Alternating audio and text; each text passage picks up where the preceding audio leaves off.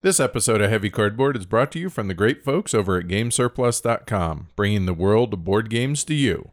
Now, on to the show.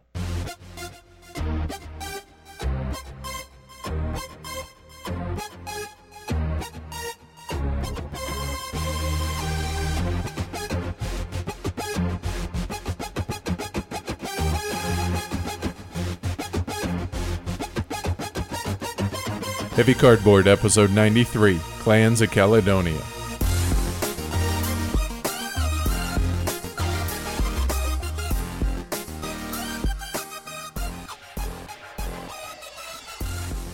Coming to you from the live streaming capital of the board gaming world, Denver, Colorado. Welcome to Heavy Cardboard, where we talk medium and heavy strategy board games, war games, 18xx, and other related topics in the board gaming hobby. We're your hosts. I'm Edward. And I'm Amanda. The Advent's been pretty crazy so far, yeah? Yeah, I've noticed at the end of the night I'm pretty tired. Yeah. Oops. Yeah, it's been fun but tiring, obviously. I mean, I'm enjoying it. Oh, I very much am, and it helps that they are as well attended as they are because it helps keep my energy up. Yeah. Now, I realize it's my full-time job. I am not complaining. Understand that. Let me You're preface and be You're clear. making a statement. However, 24 days in a row, that's still pretty intense. Yeah. And I feel like I've done, or I'm going to be doing a pretty good job of managing everybody's time off. I think is a good way to put it. Like You're managing everyone's PTO very well. No, I'm being serious. Seriously, you are. Yeah, right? you are. Because I'm making sure that especially you and Matt don't burn out on this. Yeah. Like you're going to be off for the next couple days and this. Now, you're off, quote unquote. You're still working on the show. You're but just not different. on. I'm not on. Yeah, I mean, but I have so much more energy around Christmas time anyway because it's my absolute favorite time. Because the tree. Well, yeah, duh. Or trees we have in the house. Which is weird to me. It's awesome and beautiful and makes me happy. So this is the first time in my life I've ever lived in a house, or I guess in this case owned a house that has multiple Christmas trees. Well, me too.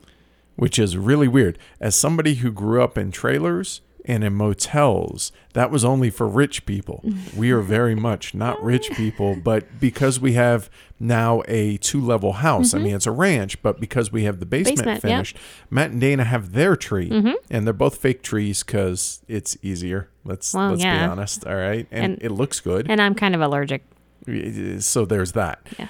But the fact that they have their tree set up downstairs and then ours is upstairs, although it's not their tree, our tree, it's just we have 2 trees in the house. It's the house's tree. Right. It just is still a little weird to me. It's very cool. It and is. it kind of is it's one of those moments to where you're like, okay, this is kind of coming up from nothing. This is kind of special. It's this awesome feels for pretty you. good. Yeah, for sure. Yeah. And I mean, other than the Advent, we are playing a ton of games out. Like we're actually playing lots of games on Saturdays after the streaming's over. Yeah, you would think I would be completely like, okay, off time. No, because we have to get enough plays of games in for the for our reviews like this, right? Yeah. But also, I'm not burning out, which is really good to see. Now, don't get me wrong. I'll play 2 or 3 games, one on the stream, and then 1 or 2 others on game day, and then have a little downtime after that. But I am really enjoying playing games as often as we are. It's nice. It's just a lot more work live streaming them every day. It's definitely, it's helped though in a good way that I have a schedule. Yeah. Because 7 p.m. our time, we're going live unless it's the weekend, right? For the most part. I mean, obviously there's some adjustment that goes on in there depending on the day of the week. But yeah, it's definitely helped me be able to just schedule myself a little bit better. I'm still working on it. It's not perfect. I mean, we're only, 7 days into this when this airs. So yeah, but overall, I would say pretty good stuff so far, I think. Speaking of the live streams, though, Game Surplus has been offering a daily code for each live stream that's good for 36 hours after the live stream. We're not sharing it. We're not sharing it in Slack. We're not tweeting about it. We're not... Watch the stream if you would like the code. And there are various things, like there's been discounts on party games. There's been discounts on this or that or whatever.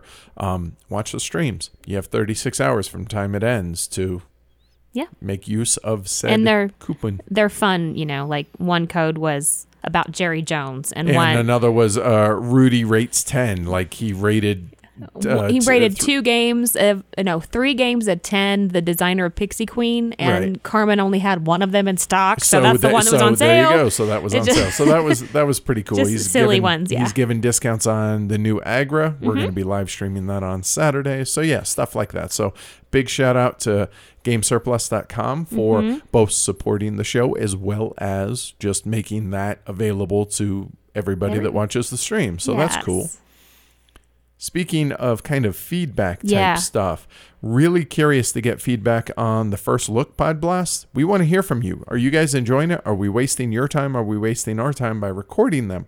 We thought it was a good way, little bite-sized little chunks to kind of whet your appetite before a formal big review of the game. So let us know. Yeah, if you like it. If you don't, we have had one person say that we need to say the player count and player in time and all of that stuff. So we'll start adding that. Yep. So good feedback on that, because if you want to know it, we should definitely include it, right?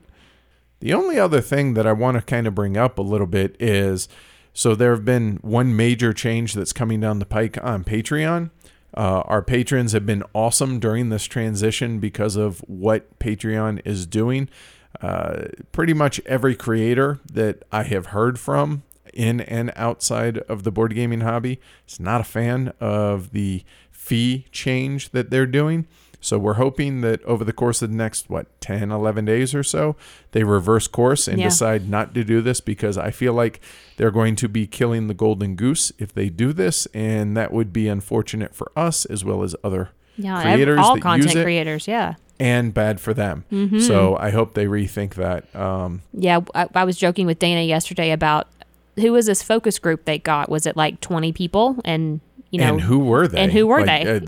No one's ever heard from them yet. It just was like a bomb. So for those that don't know what's going on, so as it is right now, Patreon, they take 5% off the top from, if you pledge $5 a month to become our patron, you pay $5 a month. Patreon takes 5%, and then we pay the processing fees to PayPal or Stripe, depending on how you deposit and how we get the money out of Patreon. Well, they decided, you know what? We're going to charge the patrons the fee now, which just doesn't make sense. It doesn't. And nobody is in favor of it. We're not in favor of it. In theory, it's supposed to get us, the creators, more of the money, but in actuality, it gets us less of the money that you're actually paying. So no one's happy with it. So one nice thing is during the patron drive, we started up having an annual option for folks that want to support the show but don't like the monthly subscription model that Patreon is. Go to our store, and there are different options in there that folks can support the show that way. Or you could just PayPal over monthly if you wanted, and that could be something. Yeah, we don't have the capability to do it for you.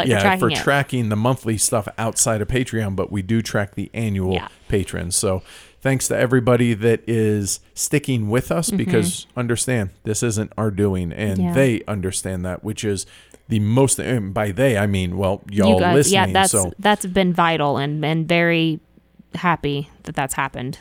So thank you for the support. Thank you for the continued support. And you know what? We'll weather the storm. It's no big deal. We'll figure it out. We'll make through. We always do. Yep. Thanks, y'all. During the Not Hot Games room night at BGG Con, one of the games that I was talking about on the Daily Diaries and everything was Hinkle and Stein. Right. Well, one of the guys, Jason, that I was playing it with, he was like, "Hey, I got a copy of this.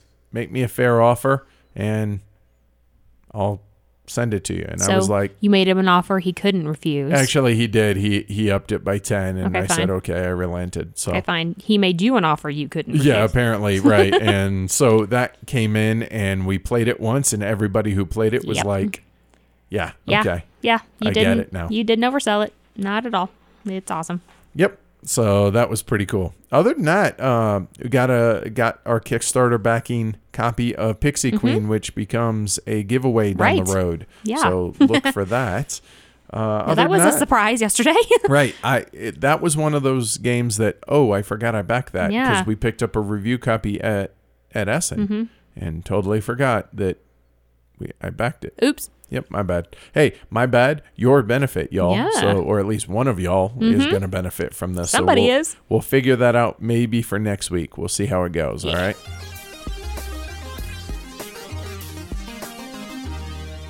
Big thank you to our sponsor, BoardGameTables.com. If you're in the market for a customized, one-of-a-kind board game table, go check them out, BoardGameTables.com.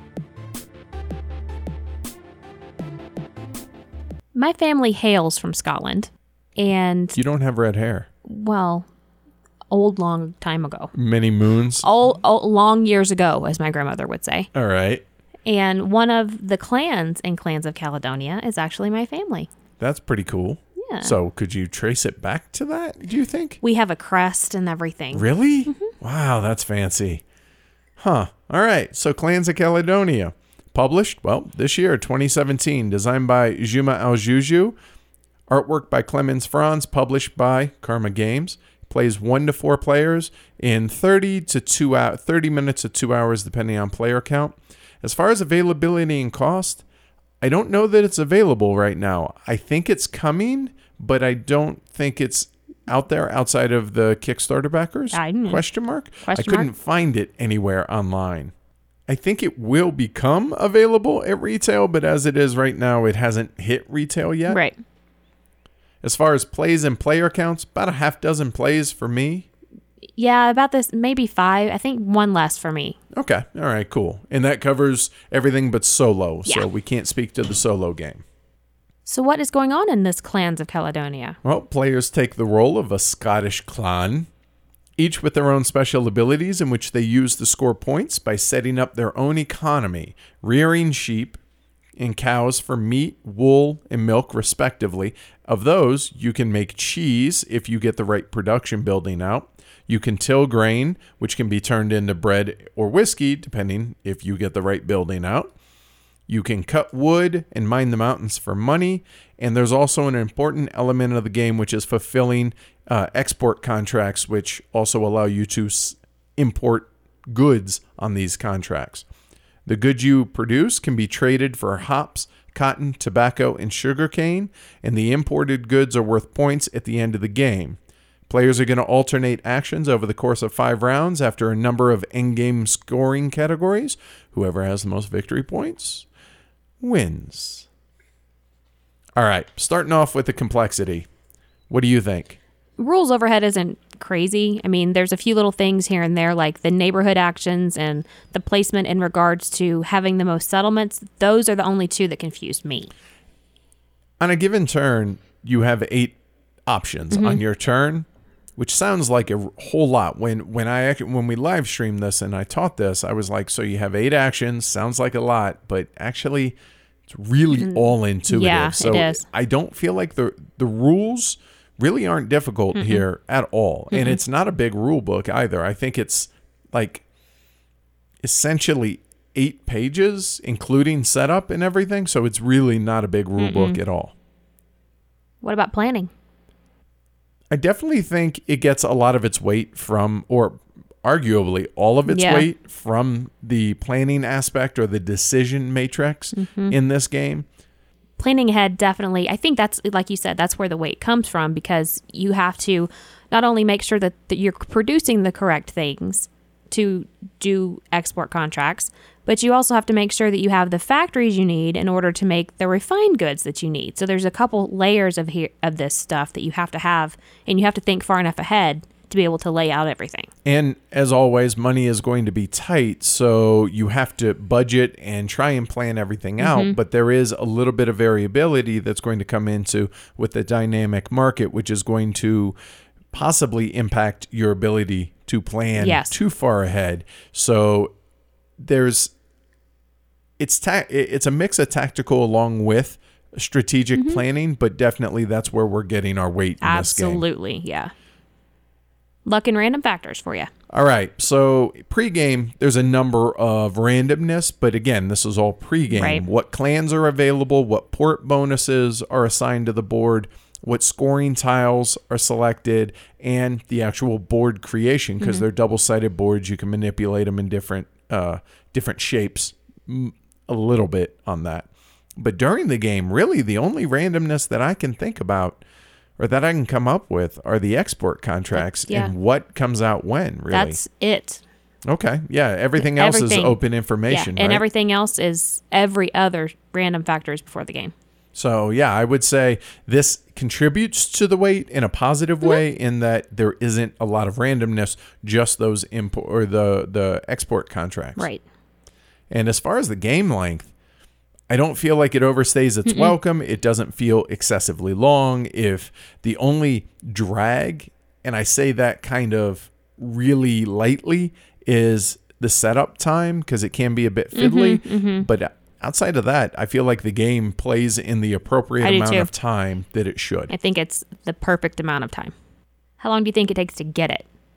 Oh, not long at all. Do you? No, I think maybe 1 or 2 turns. Yeah, and if this is going to be one of the very few times we're going to reference Terra Mystica in this review. I know a lot of people reference it and compare it. We're not going to do that. This is going to be in its own bubble in a lot of ways. However, the one getting it part that can be confusing to new players is the settlement bonus scoring at the end of the game. However, if they are familiar with Terra Mystica, it's almost identical to that. And it also, there are other factors or different mechanisms in this game that are similar, that are taken directly from Terra Mystica. So if you have a familiarity with Terra Mystica, that will help. Yeah. But honestly, even without that, a couple of rounds, but still that end game. Yeah, and if you see the neighborhood action being taken, and you see, like, you just maybe watch a couple other people do their adjacencies and see how it works, count it out for yourself, and see, this is what I do. Count it out for yourself, and then, like, say you count it out, how many settlements that there is on the board for somebody. Oh, gotcha. Yeah. And if my number matches your number, then I know I'm right. But if it doesn't, then I have to ask you, okay, now, how did you do that again? Right, exactly. So, yeah, I would say still a turn or two. Yeah. Definitely within the first round, I would say, once production's done, because it's just not hard. So does this fall into medium heavy, or heavy? Yeah, honestly, it's probably a step up from just midweight, so it may be medium plus, but I really hesitate saying medium heavy, and we're arguing semantics here. I get that, but I would say it's a step above a Rococo, which is kind of my baseline game that I use for a midweight, but it's also not going to be as involved as some other mid-heavyweight games. Yeah. So somewhere in that neighborhood. There's a lot of planning, and there's a lot of making sure, minding your P's and Q's and making sure you have everything that you need. But other than that, it's not. So where do you have it fall? I have it midweight. Okay. All right. I don't think anyone's going to be wrong with either of those. No. And ultimately, the whole point of us saying whether it's midweight, heavy, lighter than mid is just to give you guys a rough ballpark idea. Yes. And I think we're doing that. It gives you a baseline of what you should expect from it. There you go. All right. So let's take a look at the components. What are your thoughts on those? They're solid. The pieces are of a good weight. The cardboard bits are thick, and you noted that everything is 30% smaller than normal to aid in shipping fees. Costs. So that's a little not off-putting, but it caught me off guard. It makes you kind of feel like a giant a little bit. Yeah, the components definitely feel smaller, but I also don't feel like they're unwieldy smaller. No, like I don't know that I would have noticed if I didn't know that already. Oh, okay. The one nice thing is it provides a smaller footprint on the table. So like when we live streamed it, I was able to get all the player boards along with the main board and the market board and everything else all on one shot, and people could see it clearly. So that was a plus just from a live streaming standpoint. But if you have a smaller table, this is actually going to be a benefit. Now, I'm 6'2", 210. Yeah, I'm a little smaller than you. I have somewhat bigger hands. I have no problem like manipulating the smaller components. So I don't see it as a negative here. I don't either. Just something to be aware of. I saw someone on BGG talk about how they felt that the scale of the game didn't match the size of the components. They felt that it was a much bigger feeling game, a more, not grandiose, but just like a more like, wow type of game, and that the components and everything were too small. Huh. Okay. I guess you could say the same of a game like PAX Renaissance then, too. Huh. I would have never put two and two together with that. I don't know that I would agree with that, but I'm not going to begrudge them for feeling that way. But I would have never gotten there myself. So with the smaller components means a smaller box size. So it's 12 1/4 inches by just under 9 inches by only just a hair over 2 inches tall, or 31 by 22 by 5 centimeters. So it's definitely a considerably smaller footprint box for your shelf as well, which is always welcome, right? Because if you're anything like, well, most of the folks listening, you need all the space you can get. You need some room. What do you think about the graphic design? It's consistent. I mean, everything is consistent throughout the entire game. Even the little bits that you move up and down, up the scoring track for the export goods, the tobacco and everything. The import goods? Yeah. Those look like the little cartoons on the... Yeah, it looks like, sort of. The cotton looks like a little puffball, so I guess that kind of works. The cotton looks like a puffball. The tobacco looks like a little tobacco leaf. Tobacco leaf. It looks like they look like wooden representations of the drawing. Okay, so mission accomplished on that. But yeah, as far as the rest of the graphic design, one symbol that represents something is carried through the entire game. Yes. So that's really all you can ask for as far as very clear and delineated graphic design. Correct. And I'm very happy with it here. What about the artwork, Miss Clemens Franz, fangirl? It's another home run. I mean, do you need farmers and stuff? Call Clemens. He's your man. I mean, it's his normal fare, and it's awesome. Yeah, moving on. All right. Yes. As far as the rule book, it's really clean, really easy to follow. The Kickstarter clans. So this I thought was interesting. It has a little note in the rules that, hey, all the Kickstarter clans that came out as stretch goals have not been play tested. So, hey, you're going to have to go online to get the most updated rules because those might get tweaked. Yeah. So, whatever. But as far as the actual gameplay, the rule book nails it. Like, everything is right there in front of you. It's just not a difficult game to begin with. So I would say the rule book definitely high marks, and the only change for a 2-player game is just a little bit of the setup as far as the board is scaled down a little bit. And that's in its own section at the back of the rule book, which that's what we want. I always want differences for player counts to be called out like that. So they did that. Very happy about that. There are some variants that are in the back of the books. All the tiles are laid out as far as what they do. Which that's always nice as well. Yeah. So yeah, overall, I would say really well done on the rule book. I would agree with that. All right, Amanda. I'm going to assume that there are some things about this game that you kind of dig. A couple.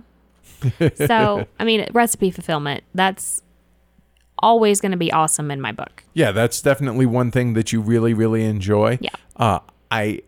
I'm not as high on it as you are, but I think it does that well. I mean, it's a resource generation engine to be able to fulfill contracts or fulfill recipes. So if you like that type of game, there's going to be a lot in this game that you like. Yep, definitely.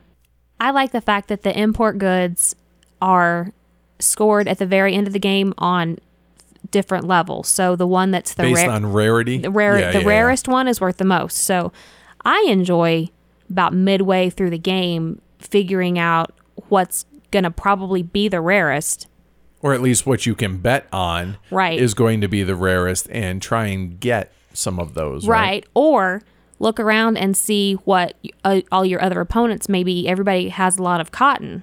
So continue to ramp up that cotton yourself so that you can make sure that they don't get a lot of points out of that. So meaning so let me unpack this and make sure that I'm understanding this. So if I have multiple contracts that have cotton on it, so maybe I have 10 cotton. The way these break down is whatever is the most rare of the 3 import goods is worth 5 points at the end of the game, 4 for the middle one, and whatever is the most common is only worth 3 points at the end of the game. So if I have a bunch of cotton and you don't have much cotton, it might behoove you to take a cotton contract just to bump cotton up that track to make it even more common. Exactly. So that I take it in the shorts worse than you do then, and that is what you're saying, right? That's exactly what I'm saying. Yeah, I kind of dig that. I do like that variable scoring as far as those import goods and trying to play that little mini game within the game. It's interesting. Taking a look because it's all open information. So there's no reason to not do that. Right.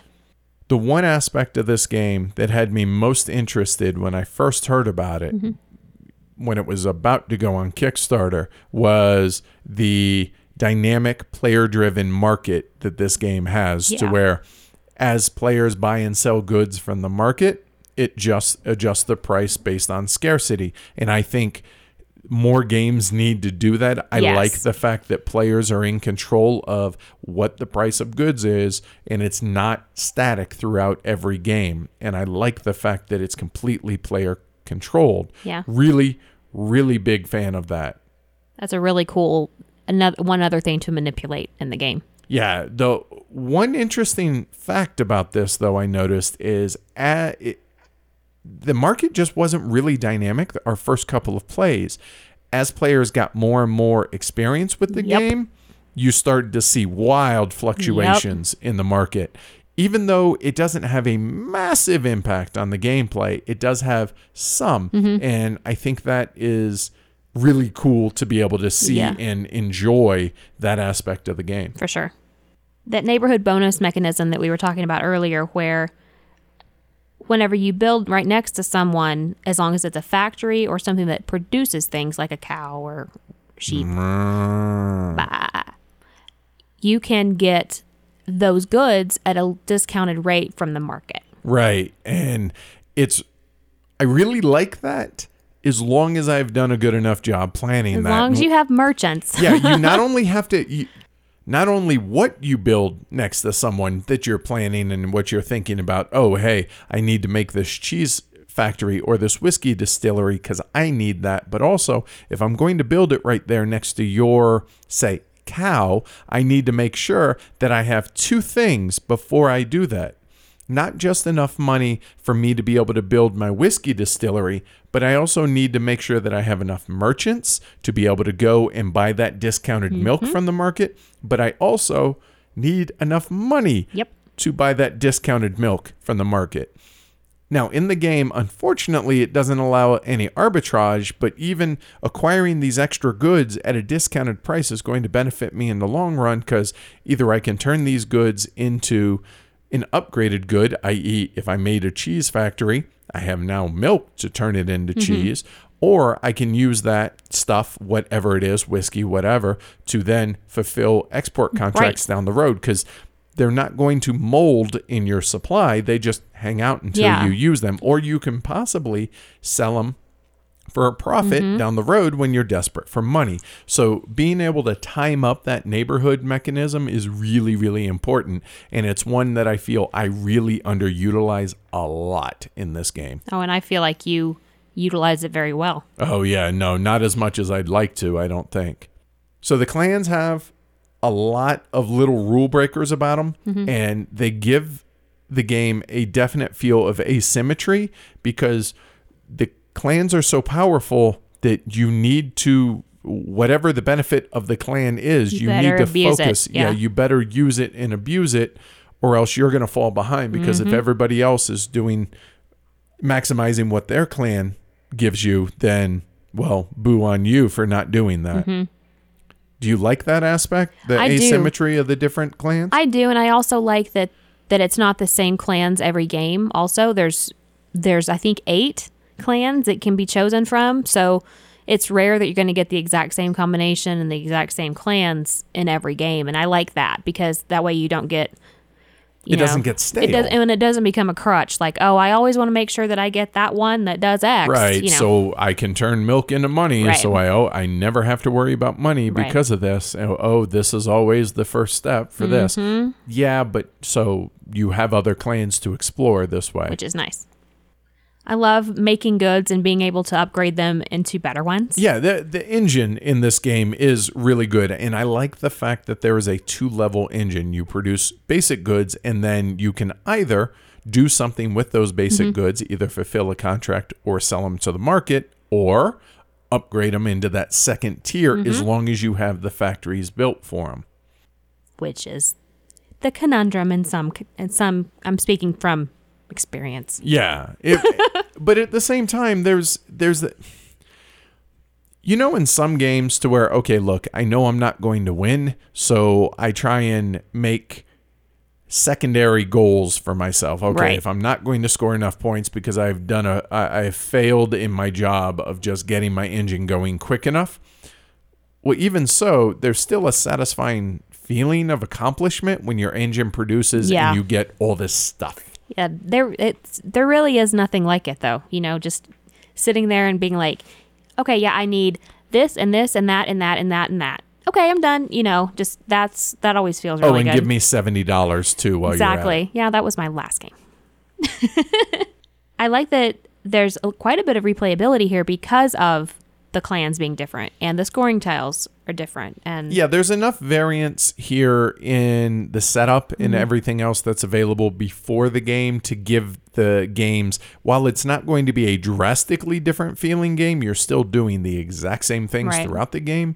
How you do them and what you focus on is going to be different. So as long as you enjoy the game and that resource conversion and engine building aspect, recipe fulfillment, then there's enough replayability here. Oh yeah, definitely. So as we mentioned earlier, it's pretty low complexity overall. Once you run through the 8 actions that are available and you understand how production works, and then the end of round scoring and everything else, it's basic, simple actions because you're taking one action on your turn. So you go in turn order, and it has a variable turn order, so it's not always clockwise around the table. It could be, okay, boom, I take my one action. Matt, it's your turn. He took his one action. It's your turn. Fast. Yeah, very, very quick turn, so not a ton of downtime either. So that's also a nice little perk about this. It also plays very smooth. Just, you don't have to... There's enough decisions there that it will make you think, but it's not so much that you're going to be sitting there trying to figure out the exact best thing to do every single turn. You can do that. So again, trying to not give a comparison to Terra Mystica, you do need to have a pretty focused strategy in this game, if the other players also do, to be competitive in this. So I do feel that doesn't have to take that level of thought, but it can. It can, but yeah, exactly. It depends on the level in which you're playing the game, I think. The level in which you want to go into the game to play it. Yes. Yeah, totally. I really like that say, cow that's left on the board. You can leave it on the board to produce milk, or you can bring it off the board as meat to fulfill a contract. Then I like the basic goods because they're multi-use, and you can... Hold on. What? You're slaughtering the cow, let's be honest. No, you are taking it off of the board and you're putting it back in its home. And it's just going to serve you a steak? Yes. Okay, whatever helps you sleep at night. Thank you. But yeah, the multi-use, the fact that the cows, especially the cows and the sheep, they can either give you basic goods, being milk or wool, or they can be upgraded, quote unquote, upgraded to mutton or steaks to be able to fulfill export contracts. Yeah. Now, interesting enough here, milk is not it's a basic good, but it's never used for an export contract, whereas wool is, steaks and mutton both are, and cheese is. But milk isn't. So that's interesting. Yeah. And I mean, like I was talking about at the beginning, Clan Ferguson, that's my family. Yeah. That's my papes. That's pretty cool. Yeah, it is really cool. Yeah. The first time I saw it, I was like, what? Hey, that's my family. That's great something. Okay. All right. So what's not to like in the game? I wouldn't say what's not to like. It gives such a negative connotation. But let's face it, there are going to be aspects of this game that people need to know about that and let them decide whether or not they're going to like it. So the clan advantages, or that asymmetry that I was alluding to, they're so significant and they're such an advantage for what your clan does well that you absolutely have to use it to drive your strategy. So I do wonder how much flexibility is there in your play. And the main thing in this game, like Sweater Mike says, if a game gives you in-game scoring points, you probably ought to not neglect those. Right. And you're going to get a ton of points from fulfilling contracts. So there's going to be a whole lot of fulfilling contracts between all the players. And then it just becomes a game of who is most efficient in getting other points in other ways. Somebody on BGG said, all I know is the clans my friends play and win with are way overpowered relative to the ones that I play. Yeah, right. You know, so that's always the case, obviously. That's always how it is whenever you go into a game with something that gives you an advantage or in some form or asymmetry fashion. like this, right? Exactly. Oh, your stuff is always so much better than what I have. And whenever I play that, I never can do that. You know, that's just going to happen. Yeah, play better in that case. Exactly. So I have a question for you. Yes. Is this just more of the same? There's really nothing new that this game brings. No. There's nothing in this game that really pops and says, "Oh my." No, there really isn't. But everything plays well and plays smoothly, like we were talking about. And it's exactly what I had said earlier. If you enjoy recipe fulfillment and you enjoy an efficiency engine building resource conversion game, then you're going to enjoy this. Yes. And it does play very, very smoothly, but I don't know that it does anything special. Yeah, I would agree. I would agree with that. Yeah. All right. So we'll talk about the elephant in the room for about 30 seconds here. Terra Mystica. So here are the similarities in this game. The neighborhood bonus is very similar. The end of round scoring, but a ton of games have that, so we're not going to count that. You score points for the most separate connected groups, i.e. the settlement bonus, exactly the same. 18 points, 12 points, 6 points. So that's very derivative in that respect. Shipping that allows you to build on the other side of water, you know, the way you advance your shipping track, just like in Terra Mystica. So there are definitely a number of similarities of this, but again, I feel like the game took a lot of known good ideas, trimmed away what they didn't like, added some new stuff with the dynamic market, and made it into its own game. And it very much does feel like its own game.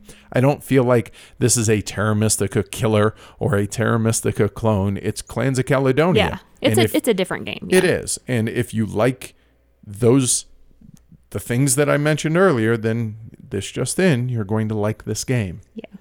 Do you feel a lot of pressure in this game to do stuff? No. So some people are going to see that as a positive and some are going to see it as a negative. All depends on your point of view. I personally lack that. It lacks tension. Yeah. Because it's a point salad ultimately to where you're going to get a number of points. You might not win, but you're still going to do okay to be able to score points.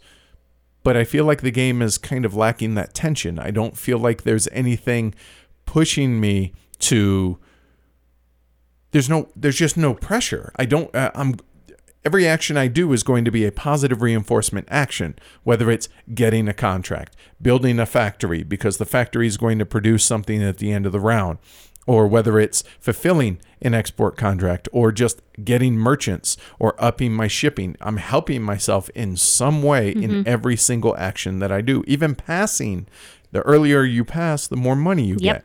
So it's very much a positive reinforcement game, which I'm not saying that's a bad thing.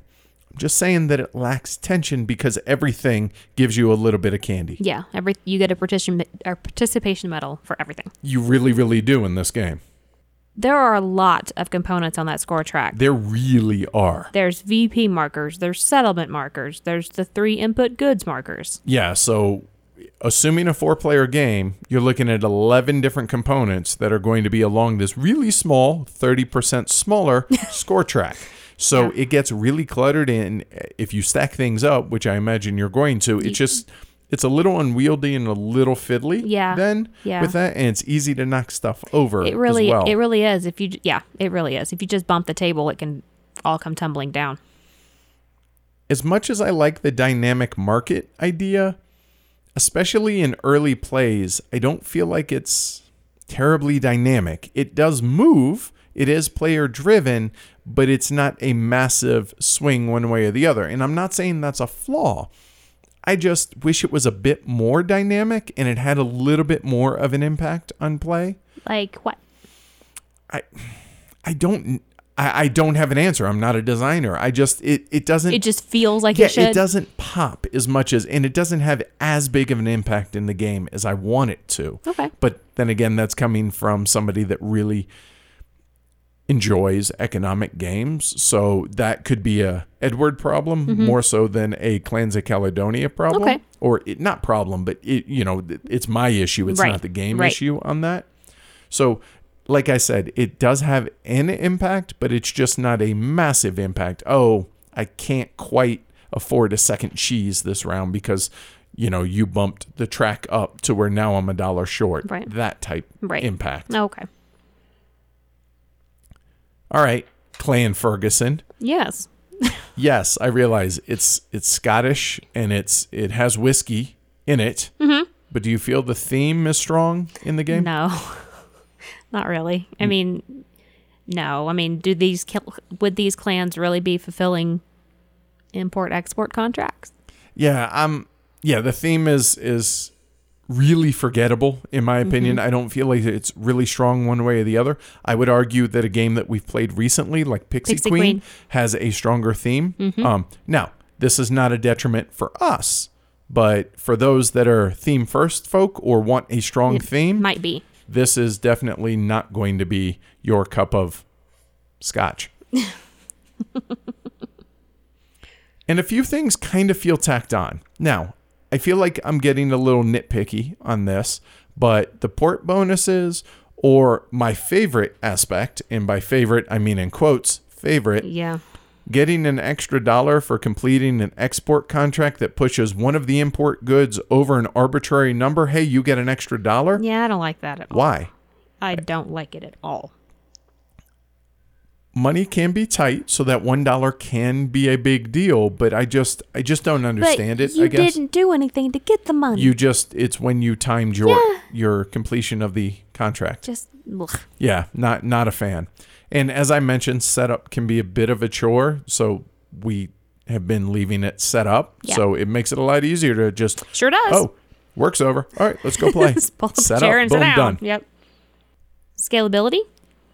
So mechanically, some of the board is going to be off limits in a 2-player game, and there's also a variant that it suggests for a 3-player game that you can implement if you wish, just to make it a little bit tighter, because there's just not a ton of interaction in this game.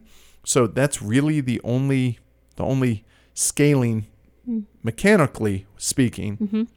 Gameplay wise, less players, even with a tighter board, there's still going to be some level of less interaction than there is, and there's not a ton to begin with. And there's definitely less market volatility because it's only the 2 of you. Or even the 3 of you. Yeah. Just less people going to the market, so the market's not going to move as much. Yeah. But the number of good, like the types of goods that are available, that doesn't change. So scaling-wise, doesn't scale a whole lot other than the actual available hexes that are on the board. That's about it. So not a lot here. That's really not.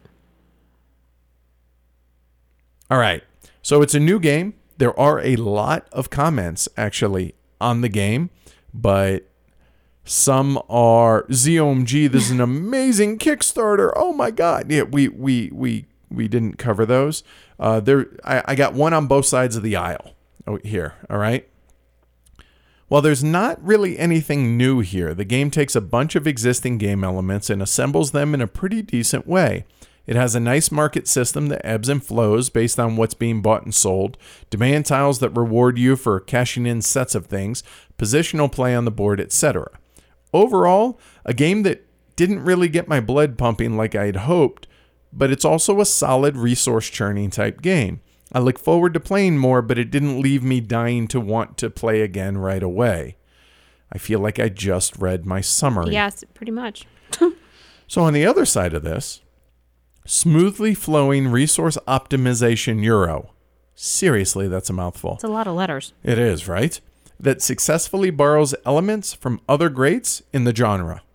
Getting your income flow set up quickly is important, but needs to be balanced carefully with contract completion and set up for the last couple of end round bonuses. One of my few complaints is that components could be a tad bigger. Overall, a highly satisfying game. Perhaps 30% bigger? Oh, perhaps.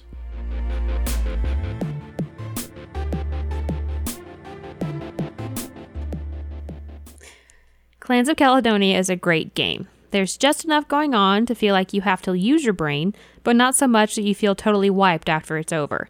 Just enough meaty decisions. Just enough production. Just enough. Not too much, not too little. This is the Goldilocks of board games.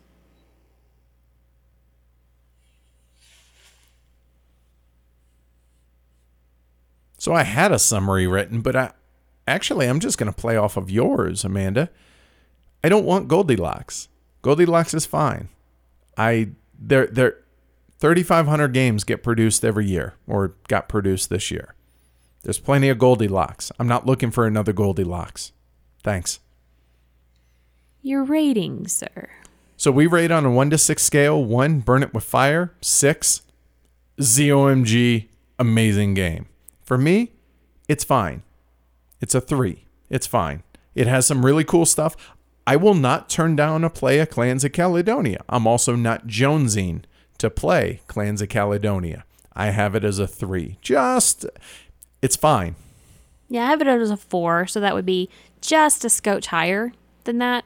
I love the recipe fulfillment and the resource conversion pieces of it. So I enjoy them. I don't love them. Right. And that's the difference.